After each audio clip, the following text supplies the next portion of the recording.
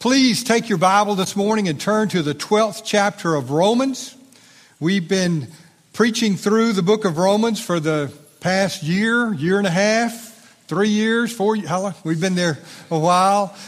I remember I was in Jackson, Alabama, and we had a little guy. He was sweet. He had cerebral palsy, and Lauren was there every Sunday. And I was preaching through Matthew, and he came up one day, "Brother Keith, are we ever going to finish Matthew?" And yes, we did. We came to the end. But we're getting to what I consider, it's all been good, right? Amen? But if you've been with us, we started out in Romans chapter 1 through 8, and we see there God's righteousness declared. God's righteousness declared. And the theme of the book of Romans is Romans 1:17. I want us to look at that. Paul says, in it, the gospel, the righteousness of God is revealed from faith to faith. As it is written, the righteous man shall live by faith. So that's what the book of Romans is all about, the righteousness of God. In chapters 1 through 8, it's been declared. This is how we can be righteous with God, by faith, by God's grace. And then, as Paul was writing the letter to the church at Rome, they got to looking around and said, there are very few Jewish believers. And the Jews had historically been opposed to the gospel. So what about the Jews? Has God forgotten his promises to the Jews? Has God forsaken his people? So chapters 9 through 11 remind us that God has not. So we see there the righteousness of God defended to the Jews primarily. We just finished that. Pastor Colby finished that last Sunday. So today we begin a new section in the book of Romans where the righteousness of God is displayed. It's put on display through the life of his people, through us. And so this is the good part. It's all been good, but this is the good part. So let's look at Romans chapter 12, verses 1 and 2 is where we'll concentrate this morning. Are we working up there or we're working? Okay. All right, great. There we go. All right, chapter 12, verse 1.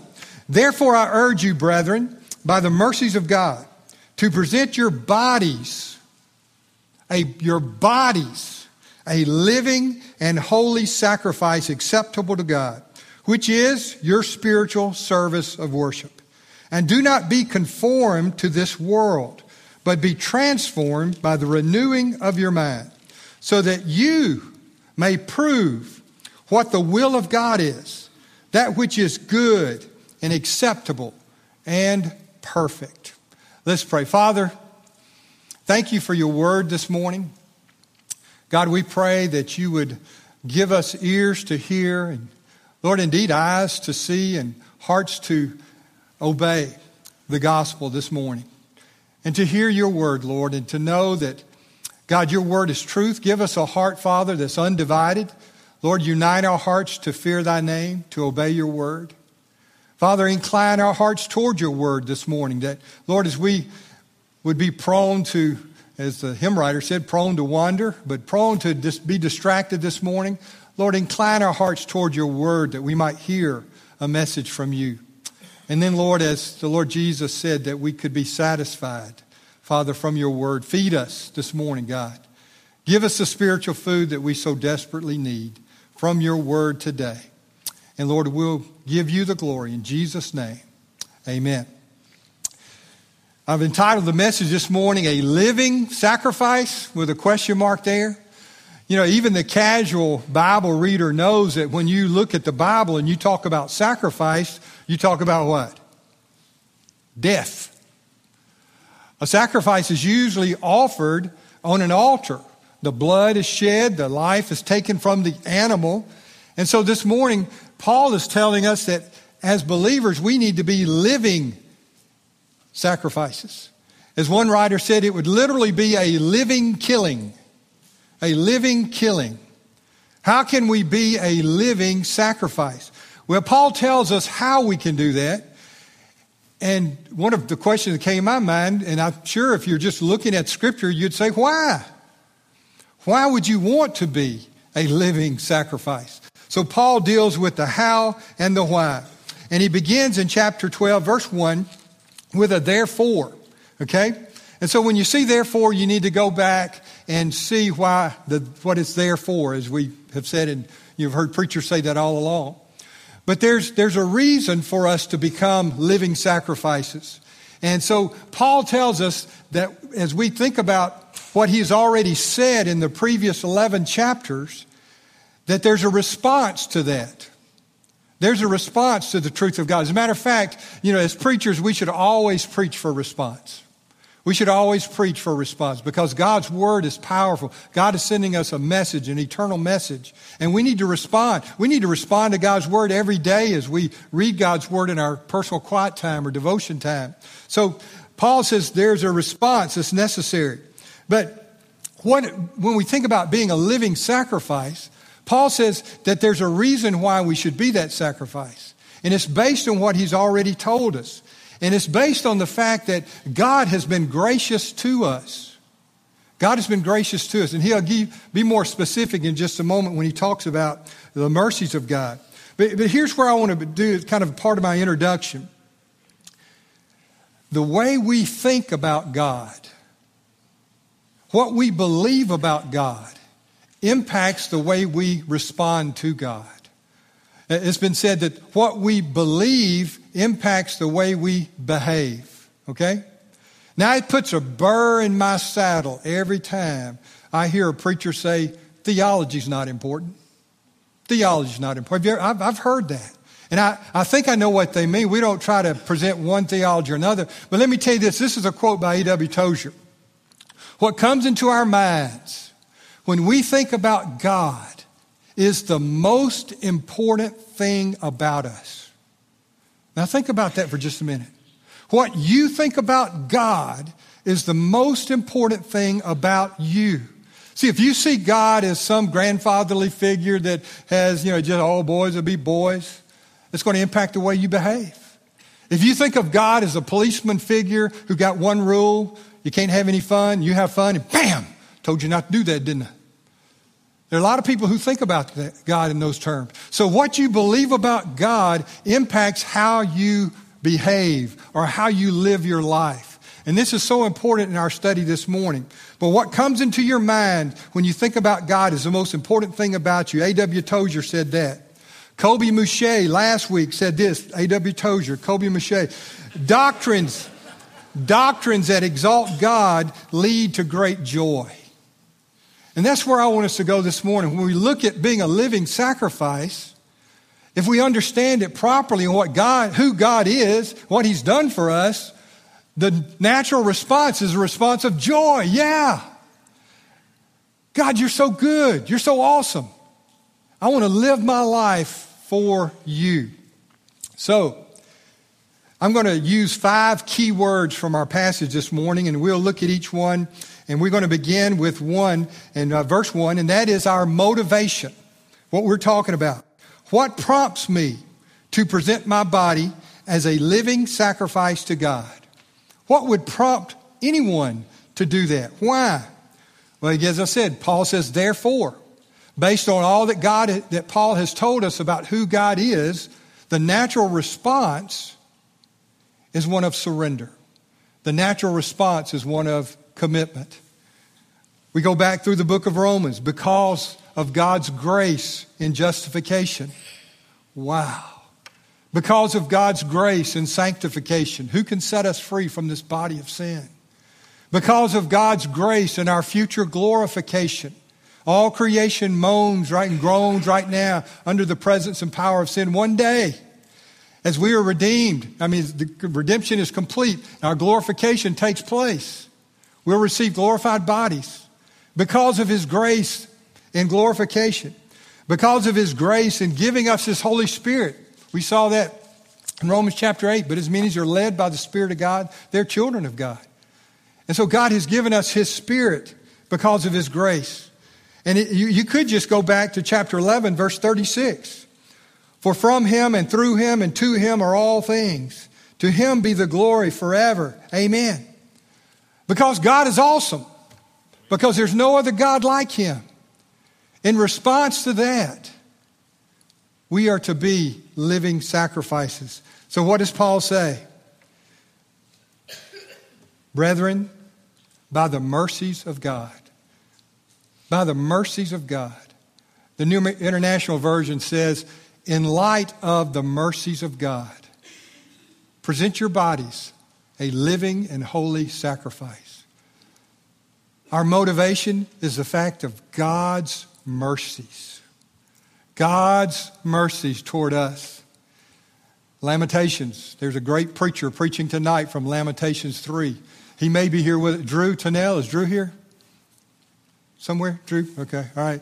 Preaching tonight from Lamentations 3. It is of the Lord's mercies that we are not consumed. His compassions fail not. They are new every morning. His mercies are new every morning. Great is thy faithfulness. God's mercies toward us demand a response of loving obedience.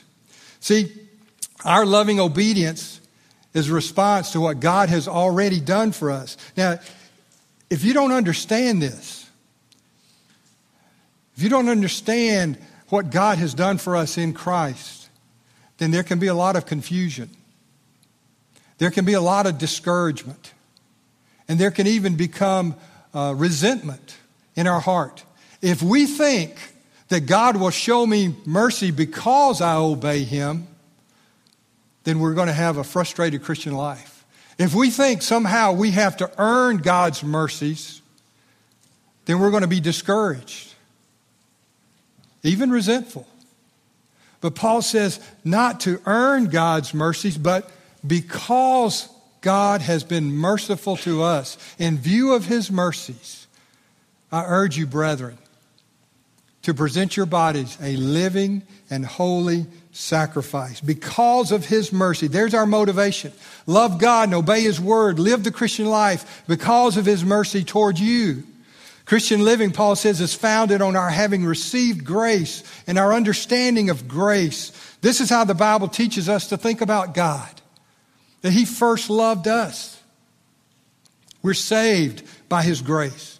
Paul says our response to God's mercy toward us is loving obedience, total dedication to become a living and holy sacrifice. That's our motivation. Church, there's no other motivation than the fact that God has been merciful toward us. The second word would be presentation. Present your bodies as a living and holy sacrifice. So the question would be, how do I do that? How do I present my body to God as a living sacrifice? I want to talk about three aspects of this presentation that kind of help us understand what Paul's talking about. First of all, it's personal, okay? It's personal. And remember, as we combine these terms, living and holy sacrifice, we're talking about a living, dying. Living, dying. The sacrifice that God requires, or our response to His mercies, is one that would be a personal sacrifice. God, what you have done for me. I remember we have university students here back in 1975. A guy named Terry Cook would come by my dorm room every Friday morning, and he would disciple me, and he was with the Navigators. And he took me through this system called the TMS, Topical Memory System. And the first verse we memorized was 2 Corinthians 5:17. The second one was Galatians 2:20, which says, I am crucified with Christ. Now what does that mean? I am what? Alive or dead? Talk to me now, okay? We're dead. I'm crucified with Christ. Nevertheless I live, yet not I, but Christ lives in me. If you're a Christian here today, say that with me. Christ lives in me. But I am dead. And that's the personal sacrifice that is required here. If I'm going to present my body as a living and holy sacrifice, then I have to realize that it's me that He's talking about. It's a personal dying to myself. Jesus said in Luke that if any man come after me, let him deny himself, take up his cross daily and follow me. So this sacrifice is very personal in nature. I've been crucified with Christ. We present ourselves and surrender totally to His will. I die and He lives in me. Now that's what the Christian life is all about. Someone has said that salvation is a free gift that costs you everything. It is. We die to ourselves. If any man come after me, let him take up his cross, deny himself, take up his cross daily and follow me. But you know, the way we do that, Christ lives in us. How does he do that? With his Spirit. His Holy Spirit lives in us. That's why Paul said in Romans 8:13, if by the Spirit you're putting to death the deeds of the body, you will live. So again, as we're talking this morning, remember God's grace, God's mercies, what he's done for us. And it's not that we're going to hear a message this morning where we're to pull ourselves up by our bootstraps and go do better. No, it's a loving response of obedience that he empowers us to do by his Spirit. By his Spirit. It's personally. You know, Paul says, do you not know that you are the temple of God? And that the Spirit of God dwells in you? And that the temple of God is holy? I mean, that's pretty personal, isn't it? God dwells in me. Christ lives in me. So it's a personal sacrifice. It's a physical sacrifice. Notice, present your bodies. I emphasize that when we read because it's so important. Paul's already told us in chapter 6 of Romans 6:13, he said, do not go on presenting the members of your body to sin as instruments of unrighteousness, but present yourselves to God as those alive from the dead, and your members, your body members, as instruments of righteousness. This is where it gets very physical. You know, it's so common to hear people say, I gave my heart to Jesus. We did great. I'm glad you gave your heart to Jesus, but that's not all he wants. He wants your mind. He wants your ears. He wants your eyes. He wants your nose. He wants your mouth. He wants your hands. He wants your feet. Present your bodies as a living sacrifice to God. There was one woman who had a problem with her tongue, and she was known in that little church as a gossip, a terrible gossip. So one morning, this gossiping woman came forward during the invitation and told the preacher, said, preacher, I want to put my tongue on the altar. And the preacher said, our altar's only 12 foot long, but do the best you can. God wants every part of our body, okay? You know, it's funny because we think, yeah, I gave my heart to Jesus, but some people think, okay, it's okay to sleep with my girlfriend. It's okay to sleep with my boyfriend. It's okay to abuse my body with alcohol or drugs. It's okay to fill my mind with pornography. It's okay to fill my ears with junk. Junk in, junk out. Paul's very specific here. He says that he wants a physical sacrifice. If you're a Christian, your body belongs to the Lord. You've been bought with a price, Paul said. Therefore, glorify God in your body. And again, this leads to the third aspect. This is a very practical sacrifice. It's very practical. It's so practical that we live it out every day. We live it out every day. Every day we present our bodies to the Lord. Every day we surrender. Lord, use my hands to serve others. And again, it's not just what we stay away from. You know, it's what Baptists are known, what we're against. But it's what we do with our bodies. We present our hands to serve the Lord. Lord, use my mouth to communicate your truth, your love. Lord, use my feet to go to others who are hurting. It's very practical, isn't it, when you think about it? I present my body to the Lord on a daily basis. When that happens, Paul says, this pleases God. It pleases God. Notice that. To present your body as a living and holy sacrifice acceptable to God. This pleases God when we do that. And also, it says it is your spiritual service of worship. It pleases God, and it's an act of worship. So we see that what Paul's talking about here is not a one-time event. This is something we do daily. Daily, we commune with God in worship through our living sacrifice. We experience worship in His presence wherever we are as we daily present our body. I mean, isn't it a great feeling and thought to know that you and I could do something that would please God? I don't know about you, but that just kind of gets me excited. I guess one of my major faults is I'm a people pleaser. But I want to please God. And to present my body to God on a daily basis, I can know that's acceptable to God. It pleases God. And that it's an act of worship. And then I can worship God right there with my cup of coffee on my back porch as I present my body to Him on a daily basis. Now, I know what some people are going to say. Aha, preacher said we don't have to come to church to worship. You don't. Personal worship, I encourage it. I'm a big fan. Do it every day, wherever you are. But you need corporate worship as well. We're going to look at that next week in verses 3 through 8, okay? You know, people say, well, I love Jesus, but I don't like the church. Which I love Jesus, but I don't like His bride. Don't you say that to me. You don't like my bride, you don't like me. So we see this, but we can worship God. We please God as we present our bodies to Him, you know, on a daily basis, personally, physically, and practically. We do this every day. So there's a word there about presentation. Notice what he says, that when we do that, we become a living and holy sacrifice. What does the word holy mean? Set apart. Set apart. That leads us to our third word, separation, where Paul says in verse 2, and do not be conformed to this world. We're to be different from the world. To be conformed to the world. There are two questions I want to answer for you. What does it mean to be conformed? And what are we talking about? The world, okay?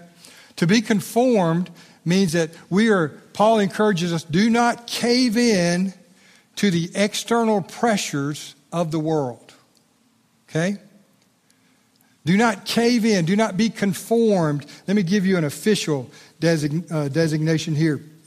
To be conformed means that we give in to the external pressure of the world. We assume an outward expression that doesn't come from within. We assume an outward expression that does not come from within. One of the greatest tragedies on the seas happened on April the 10th, 1963. There was a U.S. naval submarine, a nuclear submarine by the name of the USS Thresher. And it was 200 miles off the coast of Cape Cod, doing some diving maneuvers and testing out as a relatively new submarine. But as the USS Thresher was going down below 1,800 feet, there was a sound. The USS Skylark was off the coast there monitoring the submarine test. And there came a sound over the sonar operators heard a sound. It was a chilling sound like air rushing into an air tank. And in an instant, the USS Thresher was gone. 129 men perished in an instant. The official report said that some of the bulkhead on the submarine had not been properly welded. So when the ship got down to a certain depth, the welding gave way under the pressure. Tragedy. By the way, it changed the way submarines were built from that point on. But that's a tragic and extreme example of caving into pressure. The pressure was too great. And there are many people many Christians who start out and we go off to the university. I remember coming here as a freshman in 1975, and I'd grown up in Evergreen, Alabama. And as I tell everybody, you know, I started going to church 9 months before I was born. You know, being a pew, I always felt right at home in the church, okay? Those are my two standard jokes. But when I got to the University of Alabama, it was like a fork in the road. Yeah, I can go this way or I can go that way. And so I kind of started going this way with some buddies, and we went to some parties and places. Then I realized, hey, that's not for me. That's not for me. And then a guy began to disciple me and began to equip me and shared the gospel with him. And really, for the first time, I gave my heart to Christ. And I realized that's not the way I want to go. And I could have easily, like so many freshmen, like so many upper class, caved into the pressures, like so many men in the business world, like so many women in their society, in their world, at home and in business, cave in to the pressure and ultimately destroyed as they walk away from the gospel because the world has caught their eye. And okay, what are we talking about, the world? Are we talking about birds, bees, flowers, and trees? The world? No. Are we talking about people? No. Paul says, don't be conformed to the world. The world is a godless system which says you don't need God. It's a godless system, the world. John says, do not love the world nor the things of the world. So the world tells us you don't need God. And for young people, the world says God will ruin you. If you give your heart to God, you got to sell your TV, go to Africa as a missionary and die of mosquito bites. That God's going to ruin you. Marry a girl that doesn't even kiss. And then, there's nothing but heartache. That's what the world says about God. It's a godless system. Without going into great detail, Paul says, do not be conformed to the world. The priorities of the world are pretty simple. Fame, fortune, power, and pleasure. Fame, fortune, power, and pleasure. What's wrong with these things? Nothing in and of themselves. But when they become our God, they will destroy us. They will destroy us. And the worst thing about fame, fortune, power, and pleasure, they can become our treasure. And because they become our treasure, they keep us from pursuing the true treasure of life, the real treasure of life.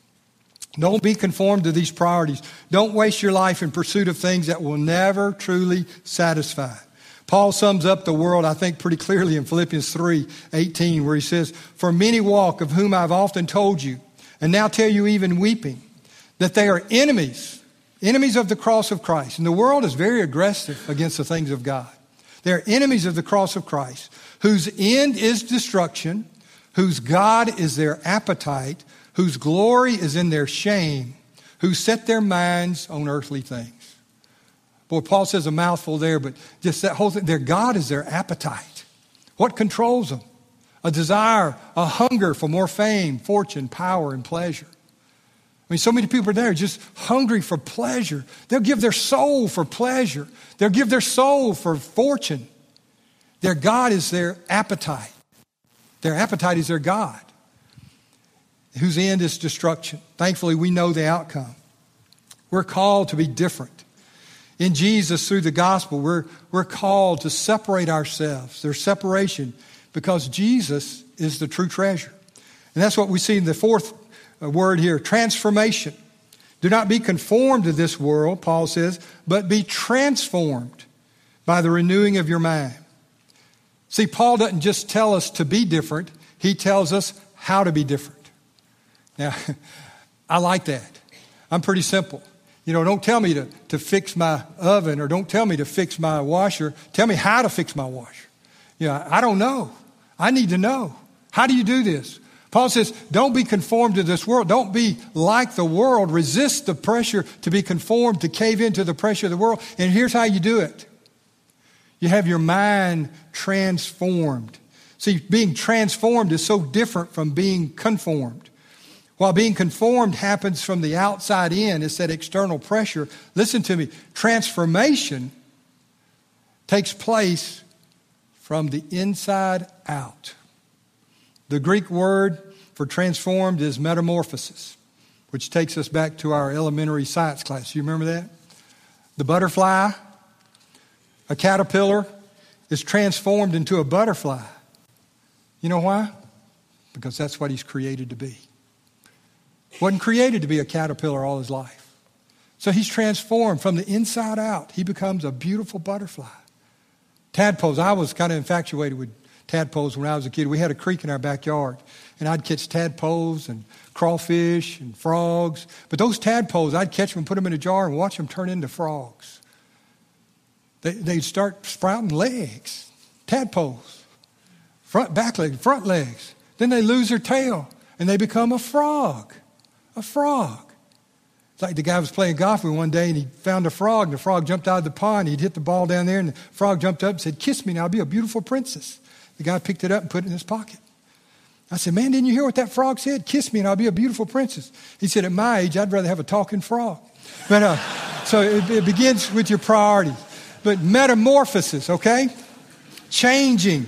God wants, here's the key about transformation. God changes us from the inside out. How? Because he's given us a new heart. A new heart. We don't, and I said he gives us we don't have to cave into the external pressure because from the inside out, we're being changed. When we trust Christ, we have a new heart. And so now we're going to be conformed, all right, from glory to glory into the image of his Son. Paul tells us in Romans 8 that we have been predestined to be like his Son. And so we're simply becoming what God has created or recreated us to be. And how do we do that? By having a change of mind. Look, 1 Corinthians 2:16 says, "For who has known the mind of the Lord, that we should instruct him? But we have the mind of Christ." It goes back to the Holy Spirit and the Word of God. We don't have to think like the world, church. We don't have to be caught up in that spin cycle. We don't have to be caught up in that rat trap.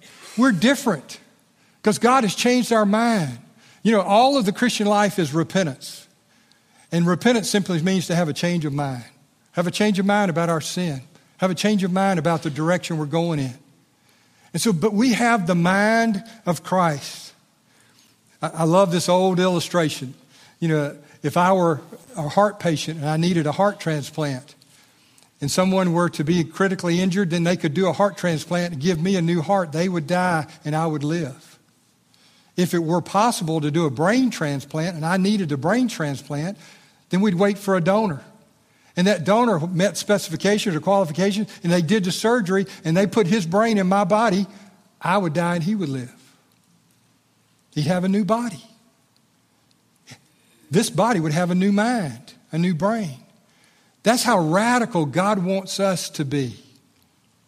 We have the mind of Christ. Our minds are transformed by his Spirit, by his Word. Our minds are renewed by the Word of God.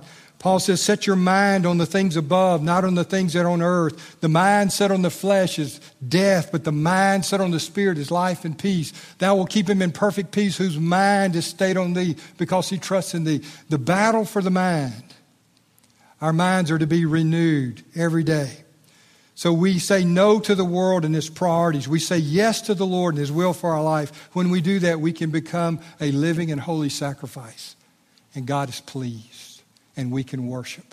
And we find joy. Real, genuine joy. And the last word is demonstration. Paul says that you may prove what the will of God is. That which is good and acceptable and perfect. Notice that. You may prove what the will of God is. That which is good and acceptable and perfect.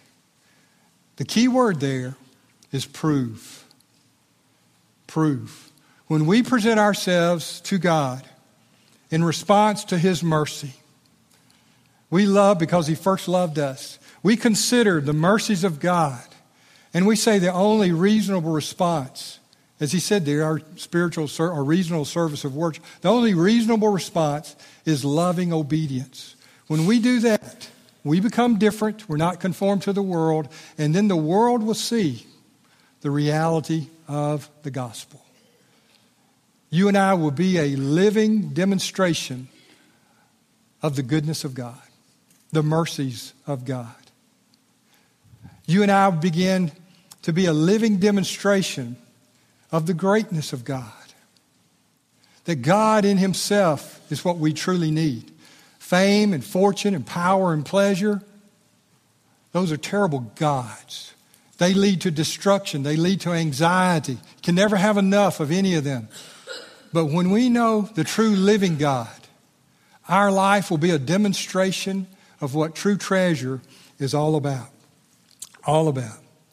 We are living proof of his will for his people, for the world to see. As we walk in the Spirit, we show the world how precious Christ is by the way we gratefully and lovingly serve him. John Piper said, if we look like our lives are devoted to getting and maintaining things, we will look like the world. And that will not make Christ look great. Christ, he will look like a religious side interest that may be useful for escaping hell in the end, but he doesn't make much difference in what we live for and love here. He will not look like an all-satisfying treasure. If we live like the world, we don't make Christ look great.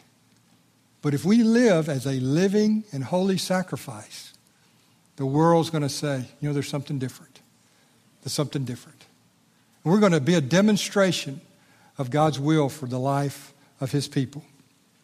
Our lifestyle will point others to Christ.